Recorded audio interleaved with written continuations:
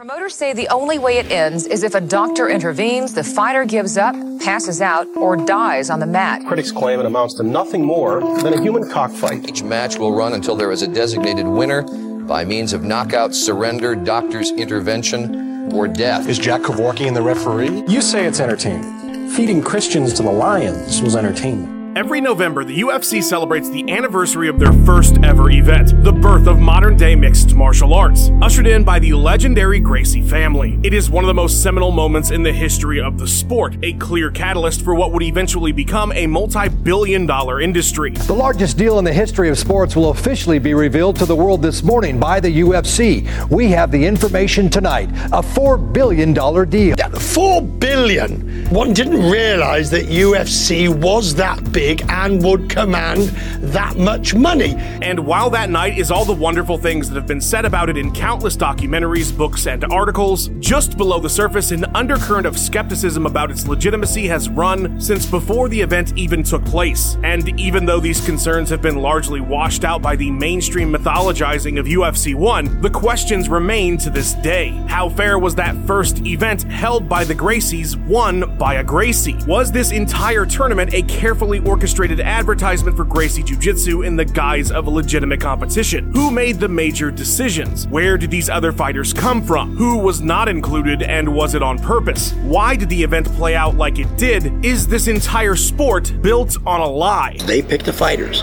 Oh, really? They picked, Jorge and Gracie picked the fighters. Right. Seems to me like it's a 2-hour advertisement for Gracie Jiu-Jitsu, which is what it turned out to be. We celebrate this event every November, and rightfully so, but there's so many questions unanswered, and it's time we found out the truth. I'm Tommy from MMA On Point, and this is MMA Unsolved. Was UFC 1 rigged?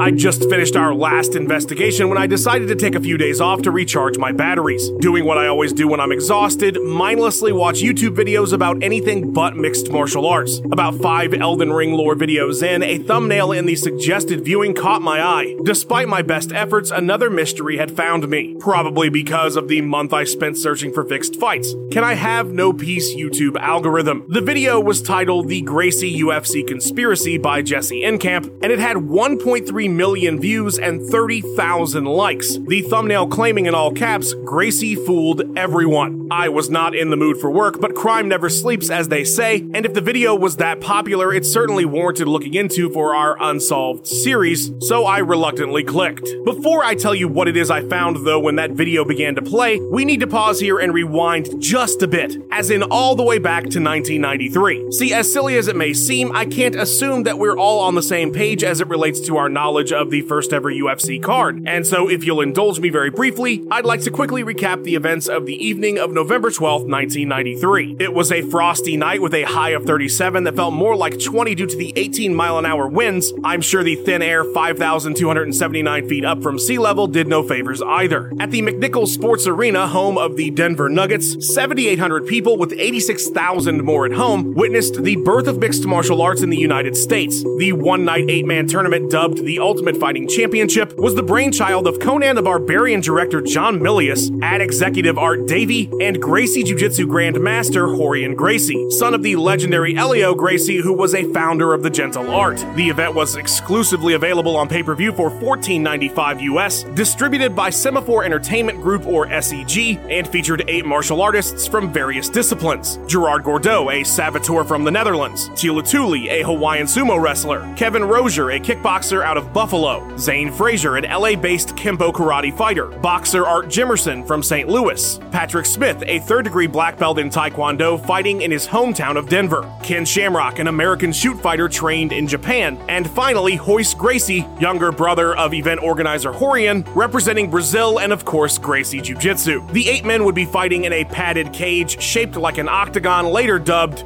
well, the Octagon. The rules were simple. No biting, no eye gouging, and fights go on as long as they have to in infinite 5-minute intervals, or just 5 rounds depending on who you talk to, until somebody taps, snaps, or throws in the towel. Everybody gets a grand for being there, runner-up gets 15, and the winner 50. The pay-per-view kicked off quite literally with Gordeau punting Tuli's teeth into the stands for a 26-second TKO victory in the first quarterfinal bout. Next, Rozier defeated an exhausted Frazier when his corner mercifully threw in the towel after 4 minutes, minutes, Gracie would submit Jimerson in under 3 minutes, Shamrock would submit Smith in under 2. The semifinals began with Gordeau earning a corner stoppage win against Rozier in just under a minute, which is about as much time as it took Gracie to submit Shamrock. Then, following an alternate bout that took place right before the finals for some reason, and a ceremony honoring Elio Gracie that was booed by the bored crowd, the championship round took place and would see Royce secure yet another submission to defeat Gordeau and become the first ever UFC tournament winner. The rest, as they say, is history. Alright, now that we're all caught up on the general concept of UFC 1, let's watch this conspiracy video. To my surprise, when it began to play, I was immediately met with Bill Superfoot Wallace.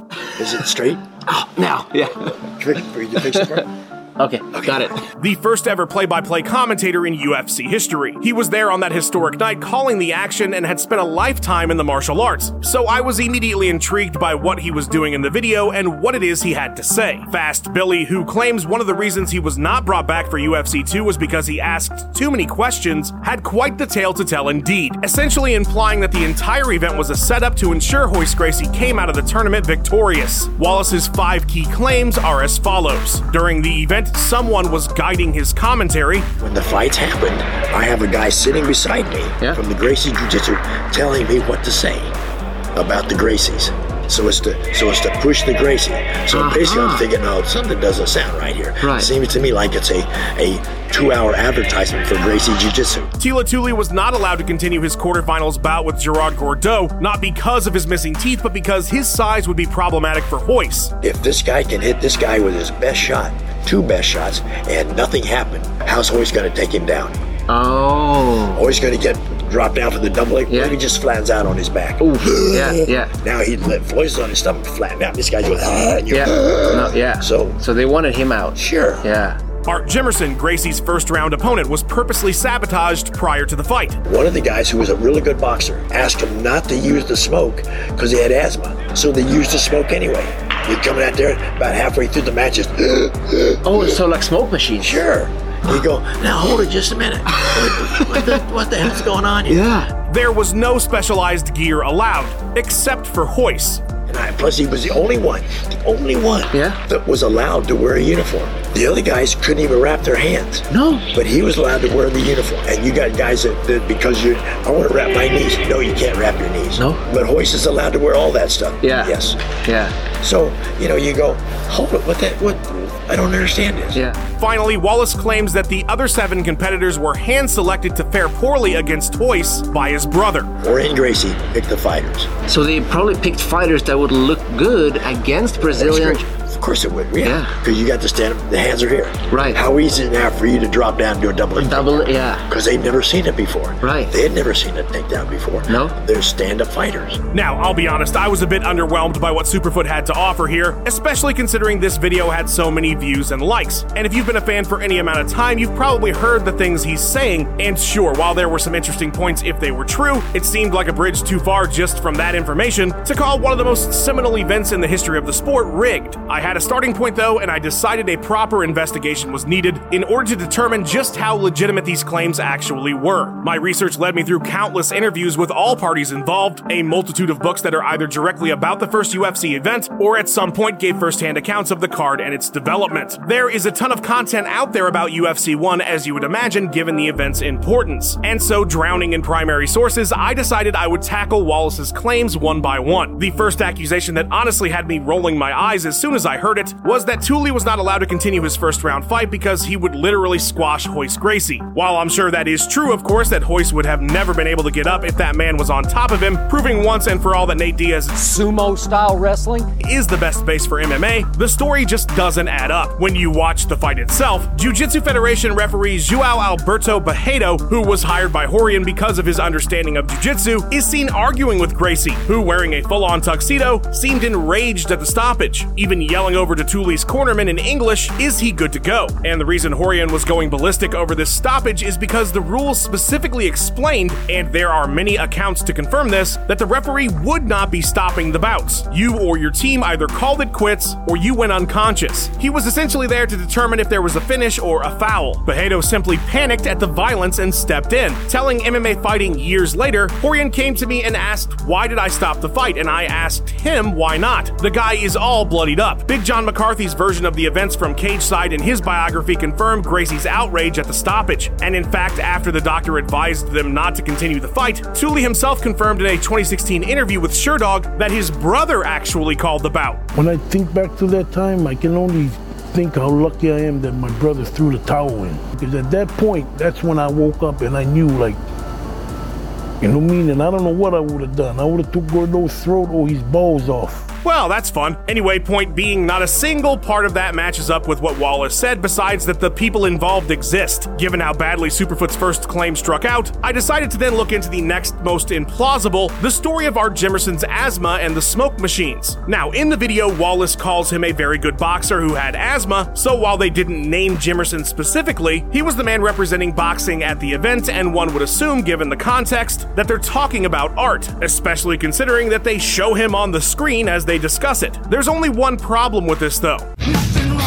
Art Jimerson doesn't have asthma. Yeah. Unless he's kept this a secret to every person on the planet besides Bill Superfoot, there's not a single source anywhere on the internet or in books that corroborates this claim. Not to mention he certainly didn't look gassed. In fact, it was being terrified of an injury and his $20,000 appearance fee that made him and his management decide to tap at the first sign of trouble, which was when Hoist got the mount. Not because he couldn't breathe, but because he'd already been paid as much as everybody but the winner of the tournament and had a huge boxing match potentially with Tommy Hearns scheduled for just a few months later. So he couldn't afford to break a limb, a fear instilled in him by Big John before the event as he explained the horrors of the gentle art, as well as when he went backstage and saw the carnage. I go back to the dressing room and Ian walks Kevin Rozier with a broken jaw, and I can actually hear his bones go side to side, and he's trying to put his jaw back in place. Here comes Teddy Tool with teeth missing from front of his mouth, blood right out of his mouth, and one of my managers literally started crying. They were trizzling his ass saying, "All right, don't do it." He's saying we're lawyers, and basically you pull out, we got your back. So, okay, was this whole Gracie conspiracy video a joke? Wait, did Bill Wallace mean Zane Frazier had asthma and gassed out in his fight? Well, as it turns out, yes, because Zane did in fact have a severe asthma attack during his bout with Rozier. There's just one problem with the smoke machine accusation, though. Later, I find out they rushed me to the hospital, they intubated me, and they found out I had asthma. And I had never known I had asthma. I had never been diagnosed for asthma. I had what they call exercise-induced asthma, and I didn't know that.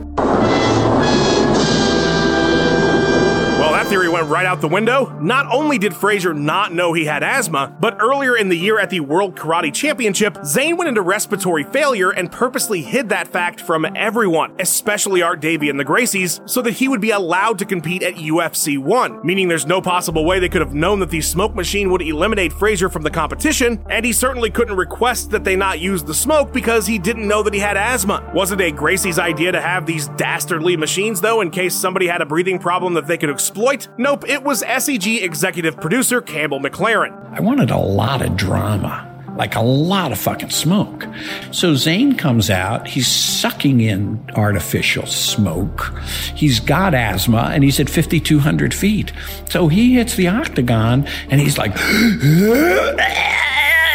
Alright, so Fast Billy was over too, and I was starting to think that maybe we were just gonna have to cancel this entire investigation and not even make a video. But I figured it's better to do my due diligence and see this through just in case something he had to say proved correct. So next I wanted to investigate his claim that somebody was feeding him Gracie propaganda essentially during the broadcast. He specifically mentioned someone sitting right next to him. Wallace was in the middle between Jim Brown and Kathy Long, but I pretty quickly eliminated them as the potential Gracie mole feeding Bill lines. And while of course only he knows what was said to him on that night, both potentially in person and in his production headset, I think he's referring to broadcast team member Rod Machado, who did sit down in the booth during the card, and yes, Rod was in fact a Gracie Jiu-Jitsu pupil. While it would seem that he was just there to make sure everyone understood the ground game, that was definitely not the case. When you look at the contributions made by Machado during the show, he's very much there to get across those classic Gracie talking points.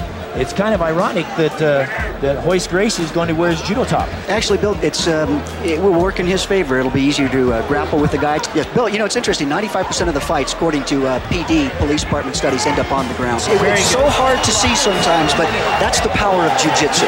He was framing the entire event in that context, and the rest of the show seemed to fall in line so perfectly with it that it certainly raises suspicion. Not that it's surprising a Gracie student hired by a Gracie believed that Gracie was going to win, but there's no denying the bias. Hell, even Big John McCarthy, another Gracie pupil, said in his biography that, quote, "I hadn't thought so much of the UFC as a vehicle for the Gracies, but to Rorion, that's exactly what it was, an infomercial for Gracie Jiu-Jitsu." The ceremony honoring Elio right before the finals is another pretty clear indicator that even though SCG handled production, this was the Gracie show through and through. More evidence that the entire event was just a ploy to prop up business can be seen in the ads Rorion would run in Black Belt magazine before and then directly the month after the event for his instructional tapes. Royce's victory was fantastic marketing. In Jake Rawson's piece titled "Starting a Fight," Big John is quoted about the boom in business created by the event. At the time UFC went off, Rorion probably had 120 to 150 students. After that show, he had to have 500 that month. It just exploded. Along these same lines that this was all about selling gym memberships, do you know why Rickson Gracie wasn't chosen to represent the family in the event, even though he was the clear choice in terms of ability and physicality? The legend goes that Rorion wanted to have Royce do the show because he was the slider of the brothers, and it would show that the techniques taught in Gracie Jiu-Jitsu could take on all comers regardless of your size. But that's just Gracie lore. The reality that's been corroborated by multiple sources is that Rickson and Rorion were not on good terms because Rickson had been training his own clients outside of the Torrance gym and was opening up his own academy, which Rorion insisted have his brother's first name attached to it so that nobody could confuse the two brands and think that he was somehow affiliated with Rorion's gym. And so because Royce was still a member of his gym, the gym he had trademarked the Gracie name for use in the United States, that his lesser brother was chosen for UFC 1. Alright, so Superfoot was 1 for 3. But I mean, of course the Gracies want to prop themselves up. It's good for them, it's good for their business and jiu-jitsu. That doesn't mean the event was rigged necessarily. Maybe they were just supremely confident in their system and strongly believed that they would prevail. Thus a tremendous business opportunity. Next, I decided to tackle Bill's claim about specialized gear. Through my research, I found that a rules meeting held the night before the card almost exploded into an all-out brawl, and what fighters were and were not allowed to wear was the catalyst. There are at least 8 or so separate accounts of this meeting that are very similar, directly from the people that were in the room, which just lends more and more to the credibility that this is how things went down. Most of my information about it is coming from the 30 for 30 podcast episode about UFC 1, Clyde Gentry's book No Holds Barred, the article Starting a Fight by Jake Rawson, Art Davies' biography, and video interviews with some of the parties involved. At 7 p.m. the night before the event in the conference room of the Executive Tower Inn in Denver, Campbell McLaren, Rorion Gracie, and Art Davie held a meeting to ensure all the fighters understood the rules and signed the waiver for the event. What was meant to be a quick and simple introduction went south very quickly. The biggest issue at the meeting was by far equipment, giving credence to what Wallace said in his video. Zane Frazier saw it as the Gracies changing the rules at the last minute, claiming that everyone had submitted information about the type of gear they used in their art and that it was approved beforehand. But the rules meeting would prove otherwise, as no wraps could be worn that covered the knuckles, and if gloves were a part of their discipline's competitions, they must be 6 to 8 ounces. Both Frazier and Jimerson in different sources called the situation, quote,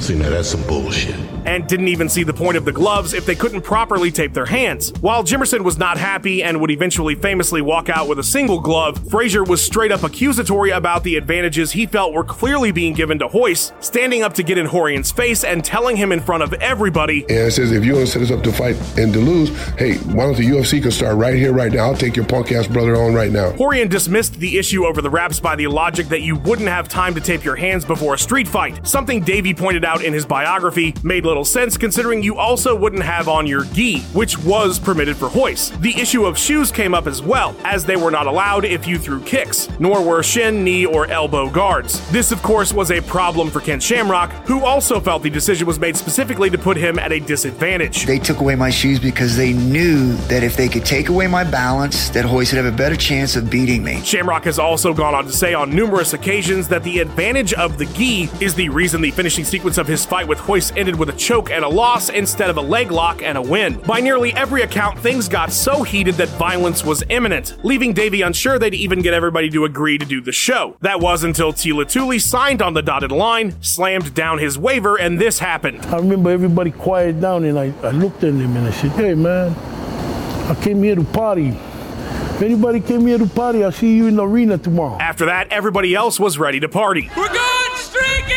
Yeah! Hilarious side note, Kevin Rozier was off his ass on meds in the back of the room because he had a root canal earlier that day. Not ideal right before a cage fight. He also showed up around 100 pounds heavier than his fighting shape and looked awesomely like Meatloaf. The guy was a legend. Okay, so at this point, I was willing to give Mr. Bill Wallace a 50-50 now on his claims, as plenty of the fighters took issue with the equipment situation at the time and since the event, and the Gracie Jiu-Jitsu infomercial nature of the show was pretty apparent. Superfoot's final claim, in my eyes, if true, was the most damning, that Rorion hand-selected all of the fighters. And so I had to investigate just how it is that all 7 non-Gracie combatants ended up on the card. In June of 1993, invitations began going out to all the top names in the combat sports world, with absolutely all of them ignoring this organization that had not a single event to their name. Even Chuck Norris, who was familiar with the Gracies and BJJ, refused to accept ringside seats because he wasn't sure about the legality of the event. Ads were placed in the backs of magazines like Playboy, Black Belt, and more localized martial arts publications in order to find fighters interested in doing the show. I tracked down the actual ad, and while it's in black and white here, you get the gist of it. You'll notice at the bottom it does mention as well to call matchmaker Rorion Gracie. Several of the combatants who ended up being chosen would answer this call to action. Rozier dialed them up after seeing the ad and lied about his size, again just a legend. In Jonathan Snowden's excellent biography of Ken Shamrock, he explains that it was one of Ken's pupils from the Lion's Den that had reached out to the promotion after seeing their ad and suggested his coach. Ken also famously assumed the event was pro wrestling essentially until the first fight ended violently. According to Gentry, Ernest Hart, a former kickboxing champion, thought providing the UFC with a boxer, as they were actively looking for somebody ranked to do the show, would get him on the commentary team, and so he reached out to Art Jimerson about the idea. Gordeau was approached by his coaches, who were asked specifically by the promotion if they had any talent to offer for the card. They wanted a sumo wrestler for the event as well, and contacted the American Sumo Association, who then suggested Tila Tooley. Patrick Smith was found through an old contact in the kickboxing world that Art Davey had, and in part was chosen because he was a Denver local and might be able to sell house seats. Frazier's story is the best, though. On the day they intended to approach him to invite him to the tournament, Frazier was attending a martial arts expo and beat the shit out of Frank Dukes, the guy who claims Bloodsport is his real-life story. I mean, how could you not bring him on at that point? And so there it was. 2 fighters reached out in response to the ads, 4 were suggestions from contacts the team putting the show together made, and Kevin Frazier beat up Frank Dukes. Could these fighters have been chosen specifically because they were bad matchups for Royce, though? According to Frazier, he had an inside source that confirmed it. They wanted a videotape. They wanted a audition tape to see who, if you are worthy enough to be in the tournament, is what they said. We wouldn't send in a videotape because what we found out, there was a girl that I knew that was working for them. They said, hey, they're trying to study different fighters to see who they can beat.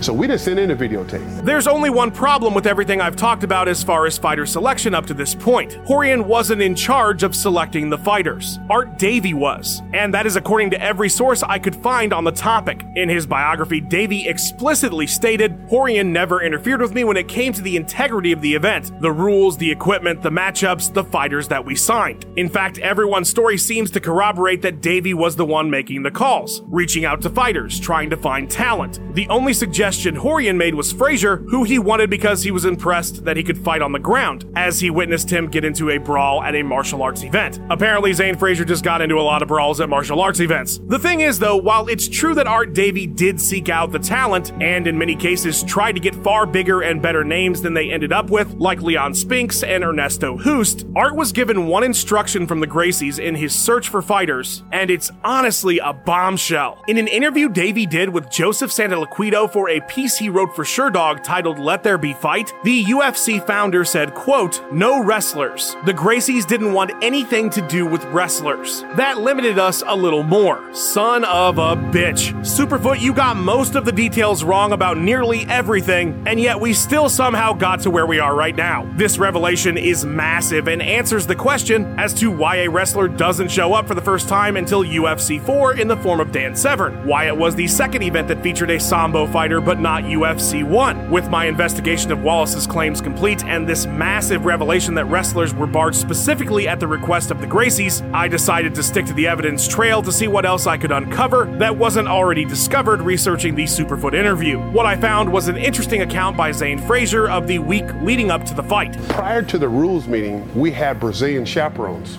taking us around to different gyms that they had designated that we could only work out in. So essentially what happened is that I was doing a drill with some guys where I was punching the bag, kind of a blitzing bag, and I was doing double leg takedown and double down and pounding, elbow it and get back up. I was doing this drill. They videotaped that and they took it back to Rorion. This was on Monday. So on Tuesday, when I went back to the gym, I was trained for this. There's another guy named Carlos Valente. And I'm naming names so you can check this out. Carlos Valente was watching me train. He goes, oh, these guys aren't going to want to fight you because how do you know Gracie Jiu-Jitsu? That kind of thing. There was also a section in Gentry's book where Gerard Gordeau claimed he was initially meant to compete against Royce in the opening round of the tournament, but that it was switched at the last second because an SEG exec was told by Japanese media in attendance that Gerard was tough. John McCarthy did say in his bio that the only matchup Rorion made that night was to pair Royce with Art Jimerson initially, with his claim being that it was because boxing was such a significant art in the US, and he wanted Royce to be the one to defeat it. Davey has explained that he was all over the place with the matchups till right before the event started, so that could explain why Gordeau felt he was switched around. The Dutch fighter who broke his hand and would compete with some of Thule's teeth in his foot for the remainder of the tournament went on to say that the doctor warned Royce about his injuries, and that Gracie used that to his advantage in their fight, only guarding against the other side of his body. He even went so far as to say that he got duped by the, quote, Gracie Mafia. To be fair on that claim as well, it was kind of obvious which side Gordeau was banged up on by the finals. Then there was Big John's absence from the first event. A pupil of Rorion, McCarthy immediately put an application in for the second UFC event, only to be pulled aside by Gracie and told, quote, what are you doing? You're with us, and Royce is doing this. You can't fight Royce. You can enter when Royce leaves. Gracie would then suggest that McCarthy instead be the referee for the second event. Given his size and strength, and the fact that Royce would struggle as well with the very strong, very big Kimo Leopoldo, it's not a stretch to say that given McCarthy's acumen in jiu-jitsu, along with his size and strength advantages, that he might have been able to defeat Royce, and that their encouraging him to be a referee was to ensure that didn't happen. Also notable about UFC 2, because that second card was moved to a smaller venue in Denver, the fighters no longer had dressing rooms. In Big John's gold mine of a biography, he talked about how the fighters were put up in a rundown drug den hotel across the street from the Mammoth Event Center and had to warm up and wait there to be ushered back to the arena when it was time for their bout, forced to traverse a pretty seedy alley between the two buildings. Everyone that is except for Royce Gracie, of course, who had a room in the arena that I'm sure was much nicer than the hotel across the street. John even wrote, quote, Royce found that being Rorion's brother had its advantages. Indeed, Mr. Big, indeed. One other note, even with all we've discussed today, the scope of my investigation didn't scratch the surface really of the reputation, deserved or not, that the Gracie family has garnered over the years as it relates to competition, which is often frankly negative to a large portion of the community, conflating victories, refusing to admit defeats, and making special caveats and rules for bouts that seemed advantageous to them, not to mention the mythologizing they do about their family. There's honestly too much to go into this late in a video, but like any investigation, the reputation of the suspects, for better or worse, is taken into account, and I think it warranted at the very least bringing it up. Make no mistake though, I'm not here to make this a half hour of Gracie bashing by any means, and regardless of how you might feel about them, their contributions to the sport are beyond significant and vital to MMA's existence as we have it today. So even if I had found over the course of this investigation that every fighter at UFC 1 took a dive, it would still be hard to deny the positive impact the Gracie family's existence in mixed martial arts has had. When I took on this case following our Japanese Fixed Fights episode, I didn't expect there to be more information about a single event than about an entire era of the sport, but there is far more evidence here than we had last time. So with this pretty comprehensive investigation finally complete, let's start coming to some conclusions about the mystery we came here to solve. Was UFC 1 rigged? In the sense that the entire thing was a sham? Absolutely not. I do believe that Art Davey and the execs at SEG set out to make a legitimate competition that matched the vision of Rorion Gracie for this War of the Worlds concept. You can tell by the changes they made for UFC 2, the fact that some grapplers were allowed, that matchmaking was randomized. They took to heart the criticism that the first event didn't seem fair enough in some aspects, and so from their perspective, I think they truly wanted this thing to be as fair as possible. That said, I do think everybody had an agenda beyond that. SEG and Davey wanted this thing to be financially successful, obviously, and that guided many of their decisions. From asthma-causing smoke machines to making sure that a sumo wrestler was included. They built this venture with the Gracies in mind, and they believed that jiu-jitsu and the family would be as compelling to the audience as it was to them. As for Rorion, he wanted this event to catapult Gracie Jiu-Jitsu in the US. This was an infomercial for their system. This was a way for them to make more money, get more students, open more gyms. Yes, they wanted to prove their art like their father before them, but there's more than enough evidence to show that UFC 1 was a business venture first and a way to honor the Gracie legacy second. All that said, even though I do think some of the claims and paranoia of the fighters at the first event needs to be taken with a grain of salt, there is more than enough evidence to suggest that the Gracies were doing everything in their power to ensure that Royce would come out of this thing with a victory. Not to the point where, had things gone bad, they would have suddenly changed the rules or something on the fly during the event, although I'm sure they would question the legitimacy of the loss. But in my opinion, they absolutely set things up as best they could to stack the odds in their favor beforehand. Any one of these things we found today alone wouldn't paint that picture, but when you look at everything as a whole, it really does start to stack up. But like Tom Cruise said in A Few Good Men, it doesn't matter what I know, it only matters what I can prove. And that is why this topic has lingered for nearly 30 years. It's why a video like the Superfoot interview can garner 1.3 million views. Let's hope this one does too, fingers crossed. Because as much as it seems like we can draw conclusions here definitively, as much as we may feel very confident in UFC 1 being rigged in the sense we just discussed, there is no smoking smoke machine really. No clear-cut answers, even if the evidence feels like it's pretty comprehensively pointing in that direction. Was it truly an attempt to find the best martial art and artists in the world? I think we've answered that question today, and it's no. But calling it rigged is a pretty complicated claim. Royce still had to win those fights, which is why fans, fighters, and media have, since the early morning of November 13th, 1993, drawn their own conclusions about what happened that night MMA was born in the United States, and why this case remains officially unsolved.